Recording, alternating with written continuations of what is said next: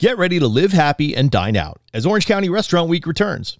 Running from March 3rd through the 9th, this is the best time of year to get out and experience all that the Orange County dining scene has to offer. Participating restaurants will be offering a wide variety of different menus for guests to enjoy, and a complete list of these can be found at ocrestaurantweek.com, along with other details. And don't forget, if you want the ultimate OC Restaurant Week experience, you'll need to get your tickets now for the OC Restaurant Week VIP party. If they haven't already sold out, that is. It's one of the biggest events of the year and a celebration of everything that is good with the Orange County dining scene. And be sure to tune in for a special episode of the Best Seats podcast featuring my top 15 menu picks for the 2024 Orange County Restaurant Week. This is one of the best celebrations of dining out all year long, and one that is not to be missed. So once again, for a complete list of participating restaurants, their various menus, partner information, Restaurant Week VIP party information, and more, go to ocrestaurantweek.com.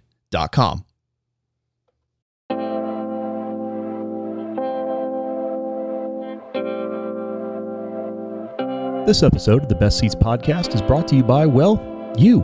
To learn how you can support the show, go to thebestseats.com/Patreon. Once there, you'll learn how you can get early access to shows, ad-free listening, the ability to submit questions, comments, concerns, and more. Once again, that's thebestseats.com/Patreon. But enough of that. On to the show.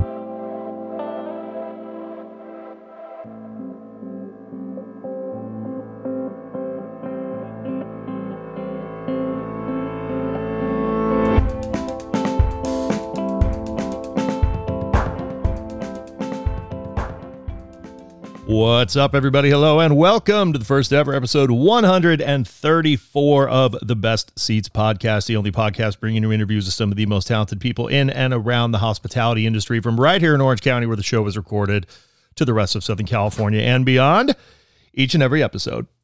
As always, I'm your host, Crawford McCarthy, founder and principal of the Best Seats.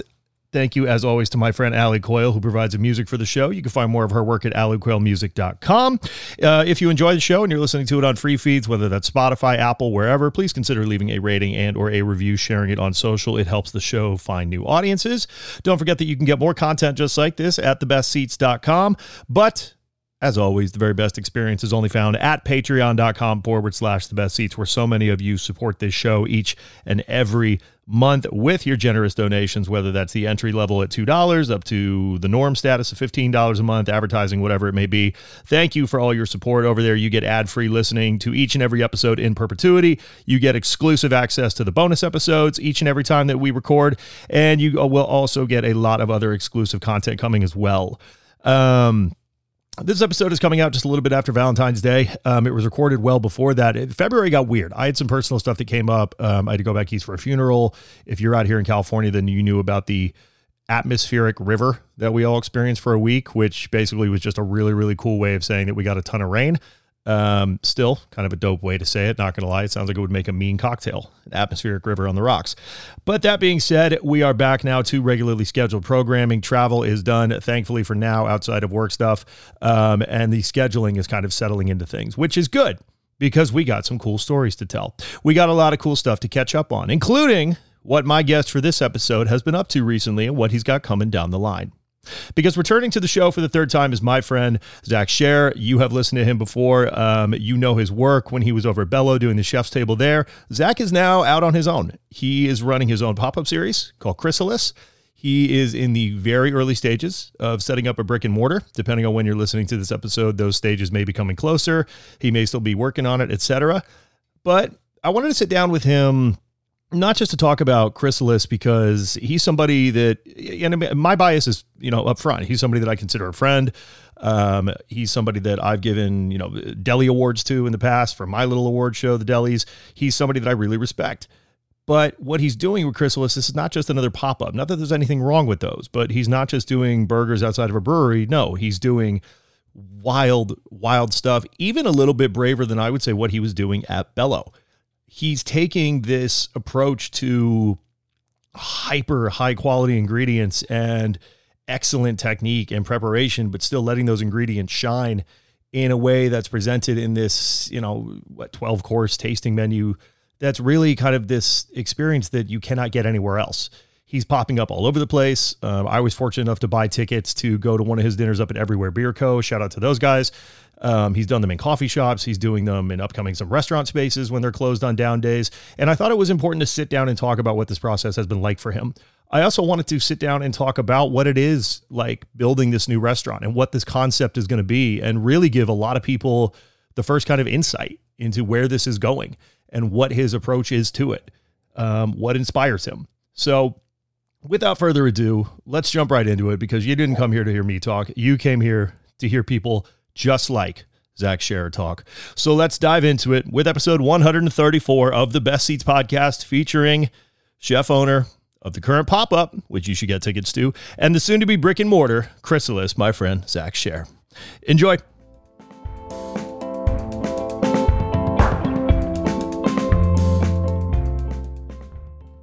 There's a handful of things in life that I know that I'm good at. Running a successful podcast, for one, a website, photography, menu consulting, etc. But one of the things where I need help is my gardening, specifically culinary gardening. It's one thing to have a nice succulent or a pretty plant to look at, but there's nothing like growing your own food, herbs, and more. That's why I turned to my friend and friend of the Best Seats podcast, Ashley Irene of Heirloom Potager, for all things culinary gardening. She's an expert through and through who's worked with some of the best chefs and restaurants here in Orange County. She's talented, witty, incredibly smart, and a consummate professional through and through. Whether you're running a restaurant program, a craft cocktail program, or you just want to start growing some great food at home, she has everything you need and more. So to get more information, set up a consultation, or just to see some of the things that she's done in the past, check out heirloompotager.com for more information. Zach, welcome back to the show. I think this is your third time being on. First two times, obviously, we were talking about kind of Chef's Table and what you were doing previously, but now venturing out on your own with Chrysalis as your pop-up, and down the road at some point, that's all obviously in the works, a brick and mortar restaurant. But in the meantime, I'm very glad to have you back on, having done the pop-ups myself, and seeing what you're doing, and obviously being a fan of your work. So God forbid anybody hasn't heard those first two episodes yet. Would you mind giving a quick introduction, a reintroduction for those that are back listening, about kind of who you are and what you've been up to right now? Sure. I'm currently, like you said, I'm doing these pop-ups under the name Chrysalis, but been cooking in Orange County for like 12 years. I started most notably at Playground, then recently at Bello, doing that Chef's Table, like you said, doing like a 14 course. We're popping up around the county doing like side-by-sides with creators and people we agree with, which has been fun. And then we're working, like you said, on that brick and mortar, which will also be named Chrysalis, because I wanted to name the restaurant the most hardest to pronounce word you can think of. But yeah, we're working on a kind of a dual concept space over in Costa Mesa. So it'll be it's on the horizon, if you will. But yeah, we're and then just the whole idea behind the pop-ups or in the food is just kind of making this modern tasting menu, almost I'd say Scandinavian with some Spanish and Californian sprinkled in, food experience that just kind of is something that is, I always like to say, like internationally competitive. Yeah. Or like, or nationally competitive, where we're looking outside of the Orange County food scene, even looking outside of LA and seeing, these food trends that maybe aren't met within Orange County, and seeing how we can offer them, because, when I travel or when I go places, that's what I seek out. And then there's times when I come back here and it's harder to find. So I want to make sure, like, well, why can't we be that space? So Chrysalis, outside of being hard to spell, and I'm somebody that sucks with spelling, like Grammarly is my best friend and arguably my app of the year every year. A lot of people, when they're kind of transitioning, and even if they think that they want to do their own thing, a lot goes into opening a space. And you're obviously in the throes of that as we speak. When did it kind of come to you to be like, you know what, I want to do this. I want to take that food that I was doing, and like you said, kind of partner with those people that are kind of on your same wavelength as far as their businesses go. You've done them in a handful of spots right now. I was fortunate enough to grab tickets when you did it up at Everywhere Beer Co. Shout out to those guys. And it was truly a phenomenal meal. It was one of the best meals I had last year, and one of the most memorable I've had, period.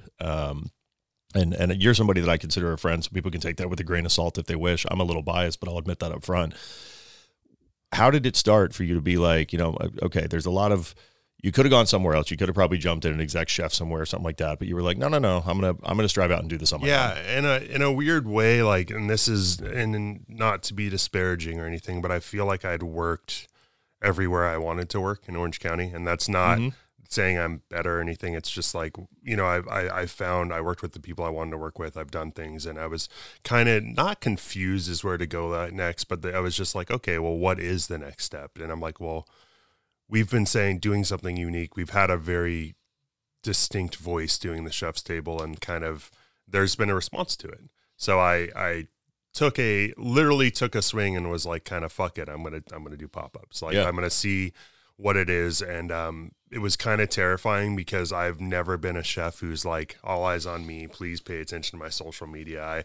I'm admittedly horrible at that side of the experience, just because I'm not like really self-serving in that way. But people came to the pop-ups, and like that was and then I announced another one. I announced one and it sold out like in a day, and then I added more, and that one didn't sell out in a day, but it sold out in a couple of days. And I was like, well, shit, like I guess people like this, So like I started it as like, maybe I'll see what I can do. And then some investors came to me like saying that they'd be interested in a project that I'd like to do, and it's kind of gotten the ball rolling in that direction. And I didn't start out with that idea. I just kind of started out like, hey, maybe I'll do this. Maybe people will like it. Maybe they won't.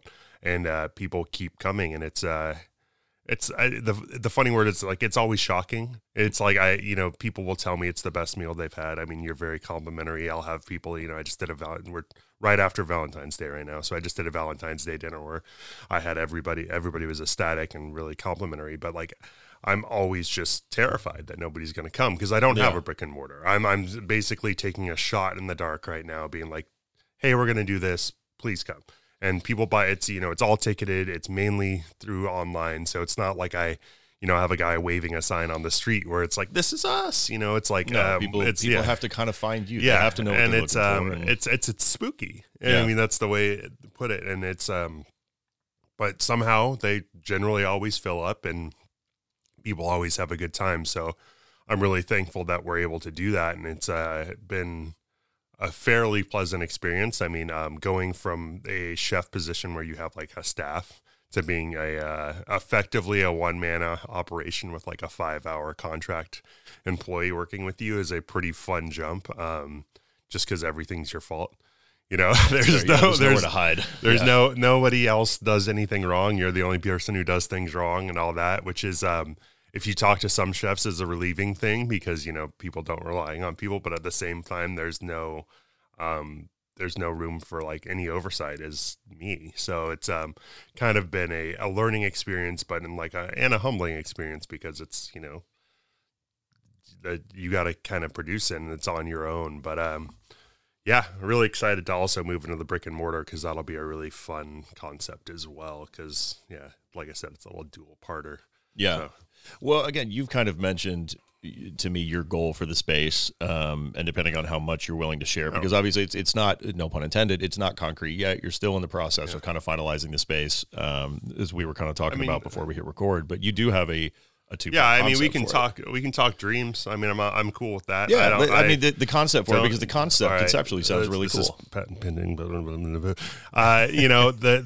It's a two-parter. Obviously, I do the tasting menus.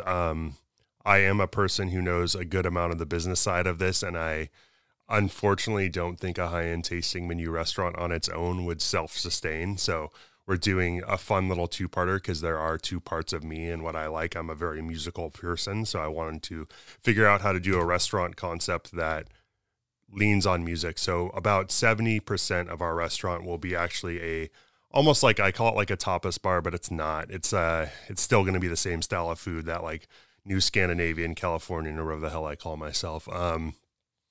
But we're going to have like a big hi-fi vinyl concept and a wine bar concept built into that with kind of curated wine. And I'm going to say it weirdly, but like half-proof cocktails. I want to do something that's almost like Spanish, where it's like cocktails based around sherries and house-made vermouths. Lower ABV kind of style. Yeah, it's, it's sort of by design. Liquor licenses are incredibly expensive right now. There's a long legislative reason why that happened during COVID. Orange County lost a lot of its kind of what would you call it? It's entitlements to liquor license. Yeah. So the only way you can get one is peer-to-peer. They're very expensive. They're pricey. Yeah. They're more than sports cars right now, basically. Pretty much. And it's cool. I mean, there are people that can afford that out the gate. I don't happen to be one of them right now. So we're leaning into this really cool, but it's fun because it does give us the ability to look at what we're going to do. And since I've been cooking and since I've been into it, I've found like kind of being inside of a box is when you come up with the coolest things. Innovation, or what is it? Necessity breeds innovation. And it's like had me really think about it. And that's one of the things I do feel like is missing. And, you can have these wine bars that are selling we got, they're what I call like people pleasing wine bars. And then you can have people who are like going far, far down the educational route. But like what I want to do is make something that's fun and that, kind of scratches all the itches, but still has an identity that ties back to the food. So having like a boutique experience, low proof cocktails, a very strong vinyl and hi-fi presence to just make a space that like it's fun to be in. And that's like number one for me is like I want people to come into it and leave it happier than when they walked in the door. So that's always the goal. And then, as I said, that's 70% of it. And then 30% of it, we're going to have almost like a speakeasy that will be the tasting menu room, offering the tasting menu 4 days a week. That will somewhere land between 10 and 16 courses. I haven't decided. Main thing is going to be price. Serving a 16-course menu of like premium ingredients costs a lot of money. Yeah, absolutely. It costs a lot of money for me. It costs a lot of money for the guests. And it's just kind of deciding like what is appropriate. It's because if you can make, I can make it, I can serve a $400 16-course tasting menu. And it's not that I'm like, ooh, like we're making Thomas like super, tweezered out. Like I have 20. That's just like, hey man, to put this piece of tuna belly on this plate, this is what it costs. Yeah, it costs money. Yeah. And that is something I want to be sensitive to. Cause like it's a lot of money. Like I can't put it any other way. Like and so it's looking at like, where is the kind of price intersect? What's the right number? What do I think is going to give the best experience while still being kind of thoughtful to people's wallets? Cause, I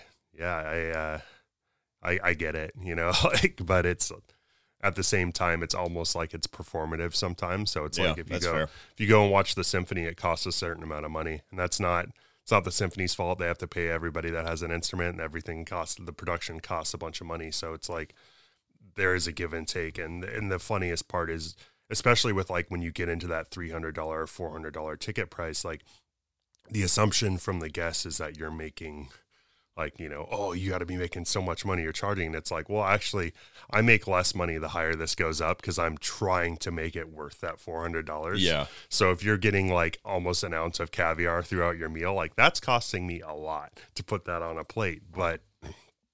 And if you don't like that, try going and buying caviar. Yeah. And that's the real of it. And that's not to like, and it's hard because like you want to throw that in someone's face or like say that, but like, you still want it to be accessible, and you still want to be like, no, like, please come try this. I get it. And you don't want to, it is excessive. I mean, like, not excessive, like, it's like the biggest, I guess, existential fight is fine dining is a luxury.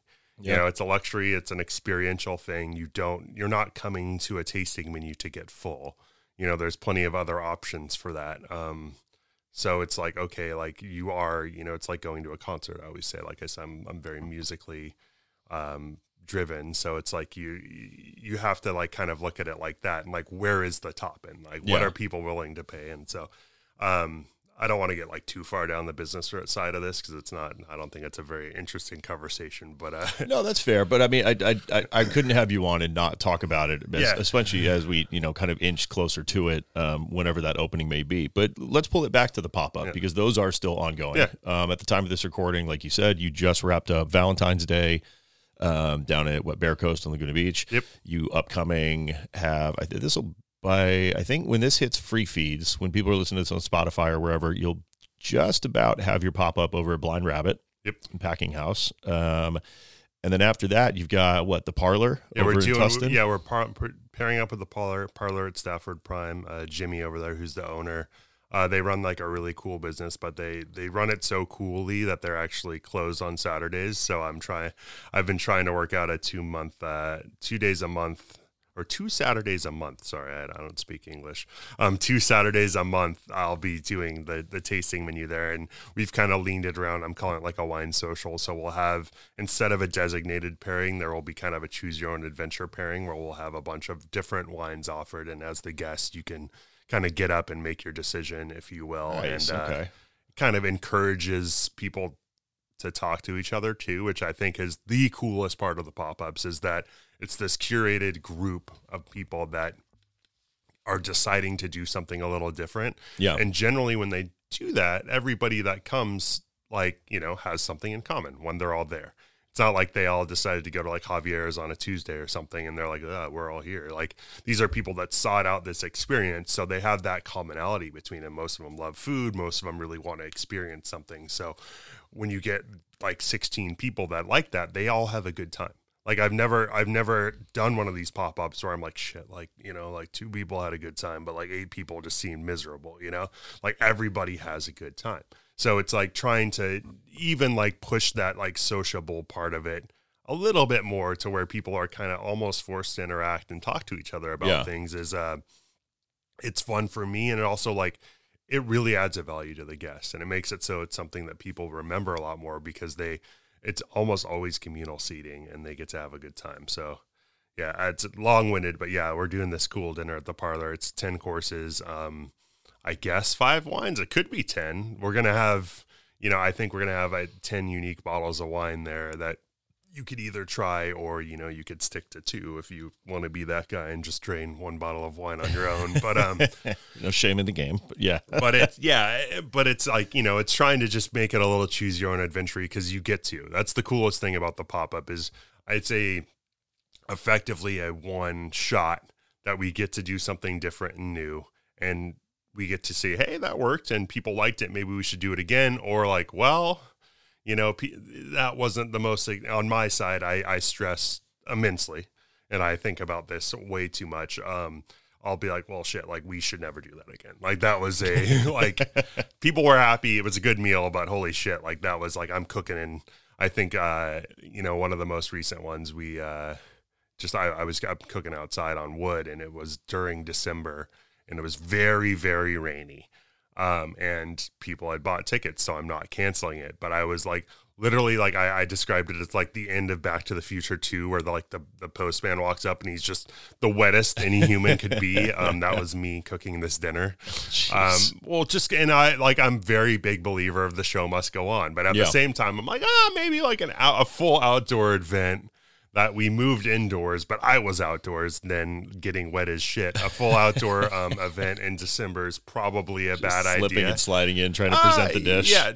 Yeah, dude. I was like, well, the thing is, I'm like soaking wet, and I'm like sitting there being like acting like I'm not, while these like people are like everybody just forming around you. Yeah, I'm like Pigpen but wet, and so and everybody very very obviously felt really bad for me, but I was just like, it's fine. It's just a little bit of water. You know what I'm saying? Just a little pneumonia. No big deal. Yeah. Well, so I survived, but it was just like, okay, well, let's be a little smarter about like when we, like where do I go if there's like, cause like we didn't have a rainy weather plan because I'm just like, it's Southern California. How much does it really rain? Like, and then we get an atmospheric river. So, that said, like, that's the fun of it is like, so we're, like you said, we're doing one with Blind Rabbit. That just came up with the idea of like, why the fuck not? They've never done a dinner like that. Their food program exists, but it's not that it's not something that's trying to push the boundaries. And I just approached them like, why don't we? And they said, okay. So it's like, it's kind of coming up with these ideas that are mutually beneficial and just kind of swinging at it. And that's the funnest part of the pop-up is like you kind of get to be like I want to say entrepreneurial, but that's a funny word.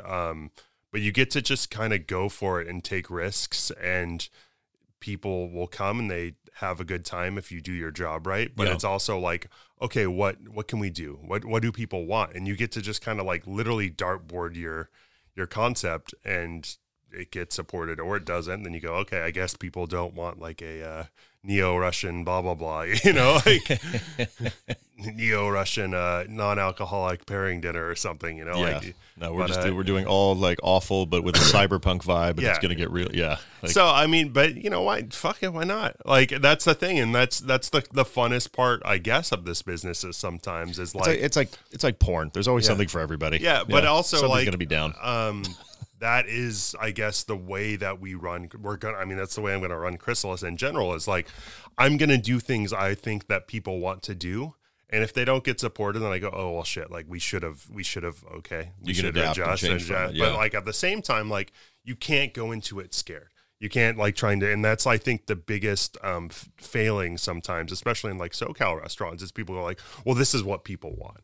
And then you decide what people want, and by looking at what's supported already, like Houston's is busy as shit, right? I could look at Houston's and say, okay, I'm just going to open that, but like a little different, and that exists, and it's probably supported too. But like, why not look at something like that doesn't exist and fill that space? Yeah, and that's the main thing. And maybe it's because it's non-supported, and I'm a big idiot for even thinking I should do it. But in my experience so far with the pop-ups, and even just what I've done in my career, that's not the case. It's that it's missing. So it's like, how do you fill that gap?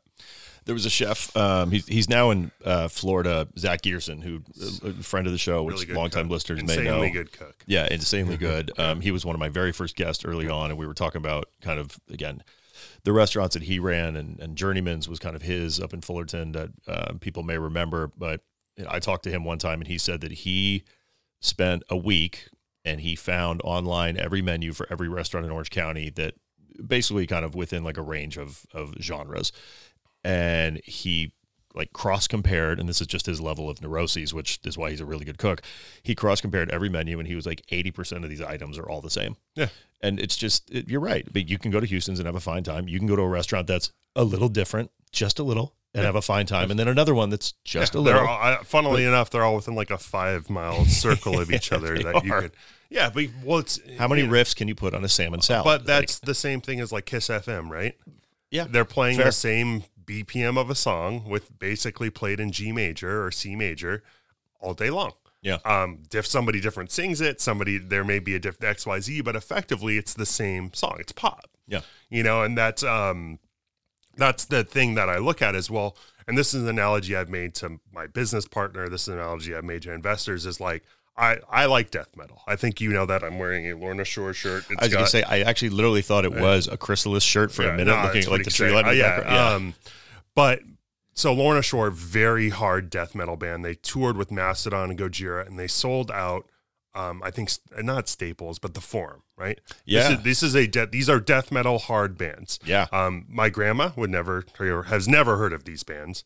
If I go to Javier's right now and sit at the bar and talk to every bar patron at that bar, I will guarantee most of them have never heard of these bands, but they're selling out an arena, right? Mm-hmm. So that means that there is an audience for it. You do not have to be pop to sell out an arena. That's fair, yeah. So that's how you kind of have to look at what you do. And that's how I look at what we do, and what we're trying to do is, we are not pop. We're not trying to be pop. It's okay, though. There is an audience for someone, us. Then that's fine. Yeah. There's an audience for pop. Taylor Swift is a huge pop star, sells out. She's on fucking everything right now. Good for her. But like, my point is that there is a huge customer base for that. But there are people who don't want to listen to pop. Yeah, 100%. And we are the restaurant for people that don't want to listen to pop. Not saying I'm going to, be in like doing my best Sex Pistols impression and like smashing my guitar at the Golden Foodies or whatever the hell you know what I'm saying? Like, but the idea is like, we're just providing us something that's not for that pop listener.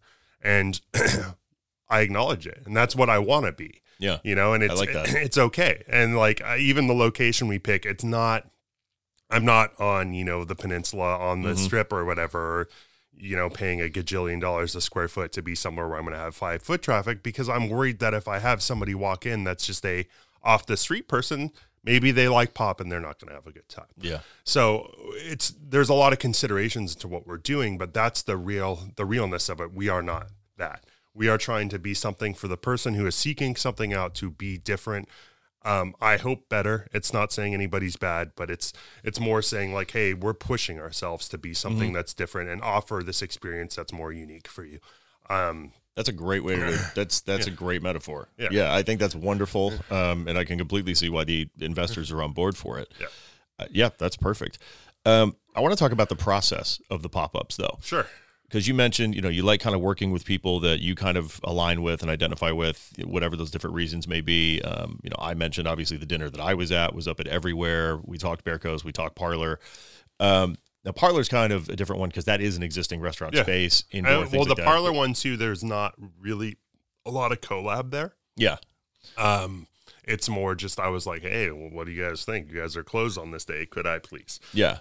How have you gone about so far since you launched this, finding people to work with? And then, because you were talking about how you were cooking outside in the rain for one of the dinners, how do you then find the logistics of like, okay, I'm going to be cooking like here, I'm going to put a grill over there. Yeah. Like, put the seats here. Some of it is pure luck or skill that's happening. And it's not saying like, oh, I'm this great cook. It's just more, I've done it for long enough that like, I'm like, well, fuck it. Okay. This is how it's going. But when it comes to like the partnership side, it's more, I've been really blessed in this industry to find people that think like me.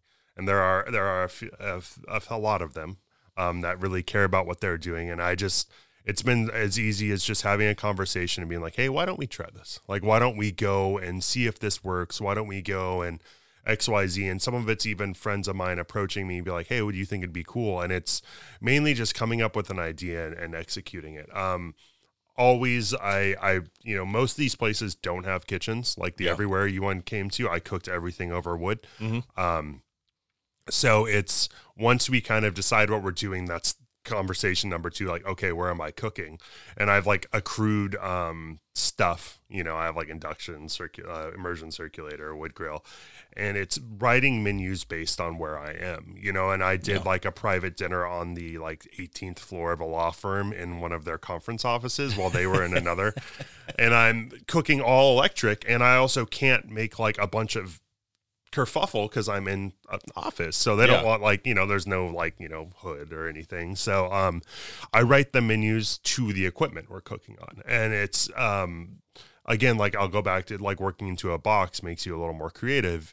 It's still an 8-course or 10-course meal, so it's not like I'm like, oh shit, I don't have a way to cook meat, we're not going to do it. I go, okay, well, like at Bear Coast, I'm cooking off induction in a place that makes like, avocado toast usually, right? Yeah. So I'm like, but I serve, duck and venison. But like the duck, we cold smoked before it, then sous vide it. Then we just had to render out the skin and crisp it up. And it comes out fantastic. And you wouldn't know because we're introducing these ideas to it that make it replicate what it would be like if I had, like, I just cooked it over a bean show or over wood the whole time, right? Mm-hmm. So it's just like some logistical considerations that we make along the way and just kind of think of like, well, how do I do that? And like the same thing, like the Blind Rabbit one, I'm cooking like literally like 100 feet away because they have a kitchen that's smaller than the room that we're doing this podcast in. Yeah, I was going to say, that's not a big space. No, it's tiny. It's been a minute since I've been there. Shout out to them. But yeah, I haven't been there since but it's, but that's what it is. And but it's also saying yes to these things. One of the biggest, my biggest beefs sometimes that I've had throughout my time in this industry is like, we get our asses kicked. People are generally tired that are in this industry and then build up this propensity to say they can't do something or say no. When really it's like, well, how much harder is it? You know what I'm saying? Like, we're already working. We're already kind of, so like, let's try it. Like, so that's kind of what it comes down to is like, well, there is no in these situations. There's just, you have to figure out how to make it work. So it's like, okay, well, I guess I'm cooking in the pouring rain or cooking 100 feet away and we're going to put everything on carts, or like I'm cooking, and on a conference table, you know what I'm saying? Like, but man, that next meeting in that room must have smelled awesome. Yeah. That's what the other thing, I had to like be cognizant of that. So it's like, but it's like that, like you have to kind of make it work.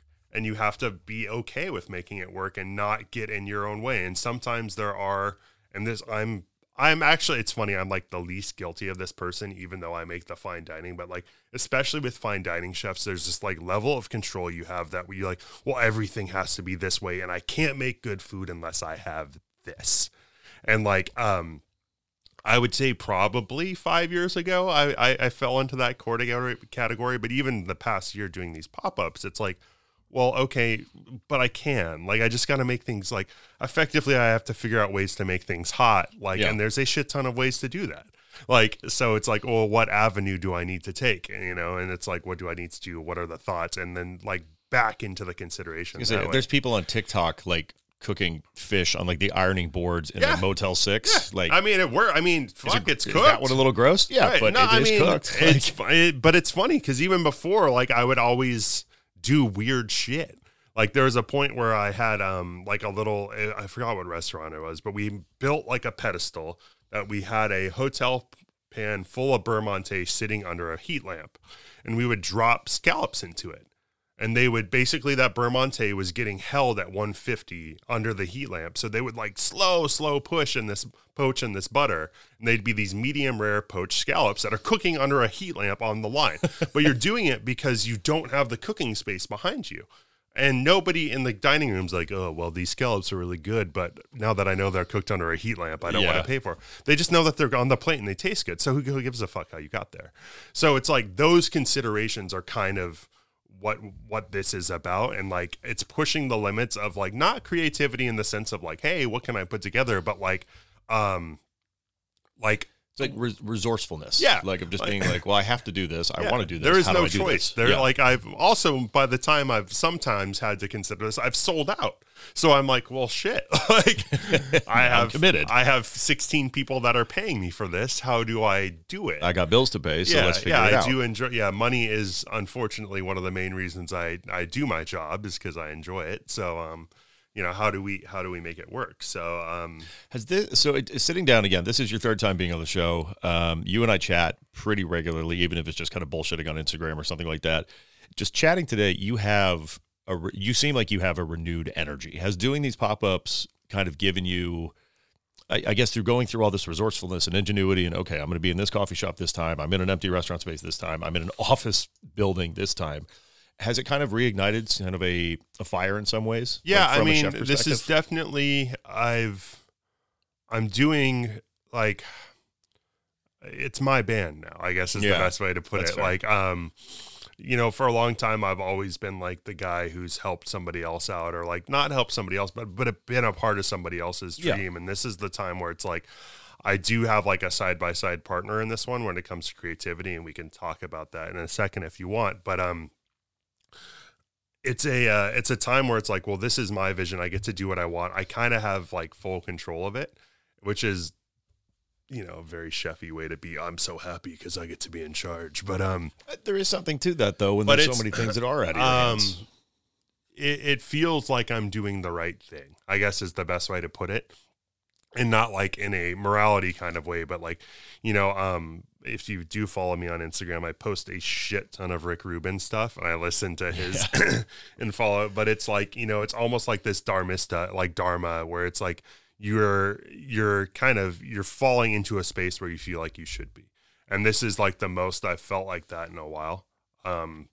There is, and it's the most I've felt like comfortable with doing what I've done in a while. So I guess there is that to it. I also like am not working. I do work a lot for these, but like my schedule is so weird that I'm not just like on the normal chef grind right now. Yeah. So, I mean, that could be it. I get to like sleep like a normal human being sometimes. Yeah, that's got to be nice. Yeah. I mean, it's not, it's, you know, it's basically, I want to say it's like touring.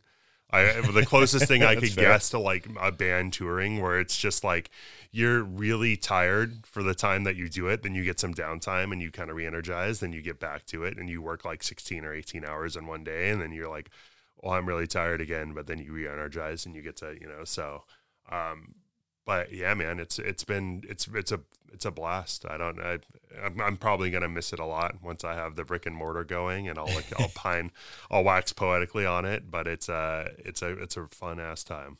That's awesome. Man. Yeah. I do have more questions, including about kind of the creative process and a couple of musical questions and things like that. But I want to wind down this main episode, and I'm going to save those questions for a bonus episode, which people can find over on Patreon, patreon.com/thebestseats. In the meantime, though, if people want to follow you on Instagram, if they want to find tickets for upcoming pop-ups, those are all hosted on Talk. Yes, right? sir. Okay. So I have in my personal Instagram, which is Scherer Zach, my name Scherer Zach, or enter.chrysalis. That has a link to our Talk page. That Talk page is like a live link always. So if anybody ever wants to check it, I update it. There are things that are marketed and linked back to it. There are things that will be on there that are not. That are dinners that are just like, hey, we have tickets for sale, but our partner we're doing the dinner with wanted to sell the majority. So you can always check them out and see what's available. I think we usually have about 5 events on there at once. So we should have plenty of dates, but that's the best way to check us out. That's awesome, man. Well, like I said, I'm going to keep you around for a bonus episode because I have more questions, but I want to thank you for coming back. I want to thank you for taking the time, driving down, coming to this kind of studio that we're borrowing and sitting down and being so candid about it. I'm beyond excited for the brick and mortar whenever that does come, and just excited to continue to support and excuse me, and watch you grow, and God willing, unless the tickets sell out, go to another pop-up. Yeah, so man, I'd be stoked to have you. Thank you, brother. Thank you.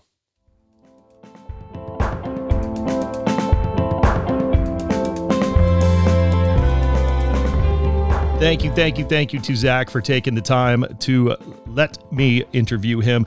Shout out to the Orange County Restaurant Association, by the way. They were nice enough to let me borrow their studio space for TacoTuesday.com, where we filmed the Taco Tuesday podcast, which I'm a co-host of, which you can go check out over at TacoTuesday.com. But shout out to them for letting me use the space to sit down with Zach and record. Again, most of the time I go to somebody's place of business to record with them, and pop-ups, that's kind of hard. So shout out to them for letting us take the time to do that. Shout out to everybody on Patreon who supports. Shout out to everybody on free feeds. You got a puppy in the background barking. I don't know if that's coming through the mic, but hey, it's time to go take him for a walk. It's time for you to move on with your day. Thank you to my advertising partners. Be safe out there. Don't drink and drive. Tip your bartenders, and I will see you soon. Take care. The Best Seats podcast is an original production of The Best Seats. It is written, edited, produced, and owned by myself, Crawford McCarthy, founder and principal of The Best Seats. It's based in Orange County, California. It is subsidized through generous monthly donations at patreon.com/The Best Seats. The following are the names of those who subscribed at the highest monthly tier, aka Norm Status, and allow me to continue producing this show each and every month. As a thank you for their continued support, here are the names. John Sanchez, Zach Scherer, Loco Lipo, Burrito No Rito, Eric Lutz, Jay Baker, Tim Swine, Burgermeister. Thank you for your support.